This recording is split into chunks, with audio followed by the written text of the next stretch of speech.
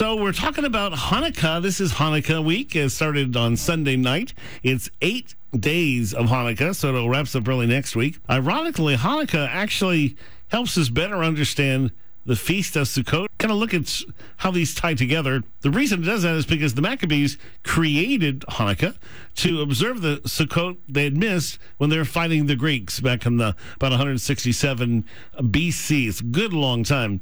So let's read Leviticus 23 to see why God told the Israelites what specifics were they were supposed to do at the Feast of Tabernacles, Sukkot, and why he may have done this, and how that relates to Hanukkah.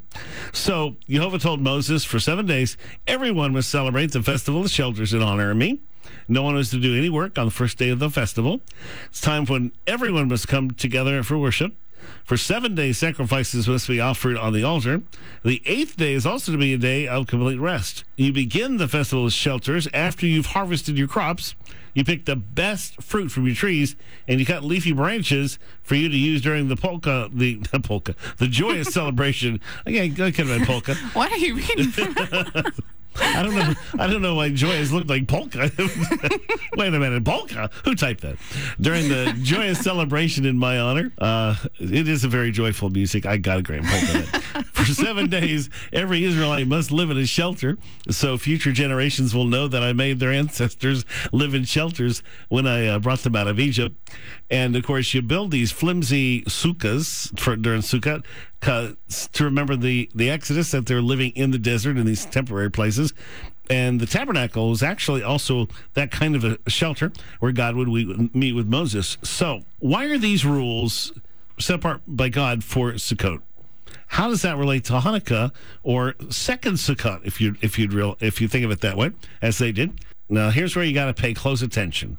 Until that unfathomable moment between God and Mary 2,000 years ago, everything about the gospel of Jesus Christ was shadows and types and pictures. All right? Until Hanukkah, it was all shadows and types and feasts. Hanukkah is the beginning, because now the word, the law, the shadows, the feasts, it all becomes flesh. Jesus leaves heaven and his glory to come to earth to tabernacle with us.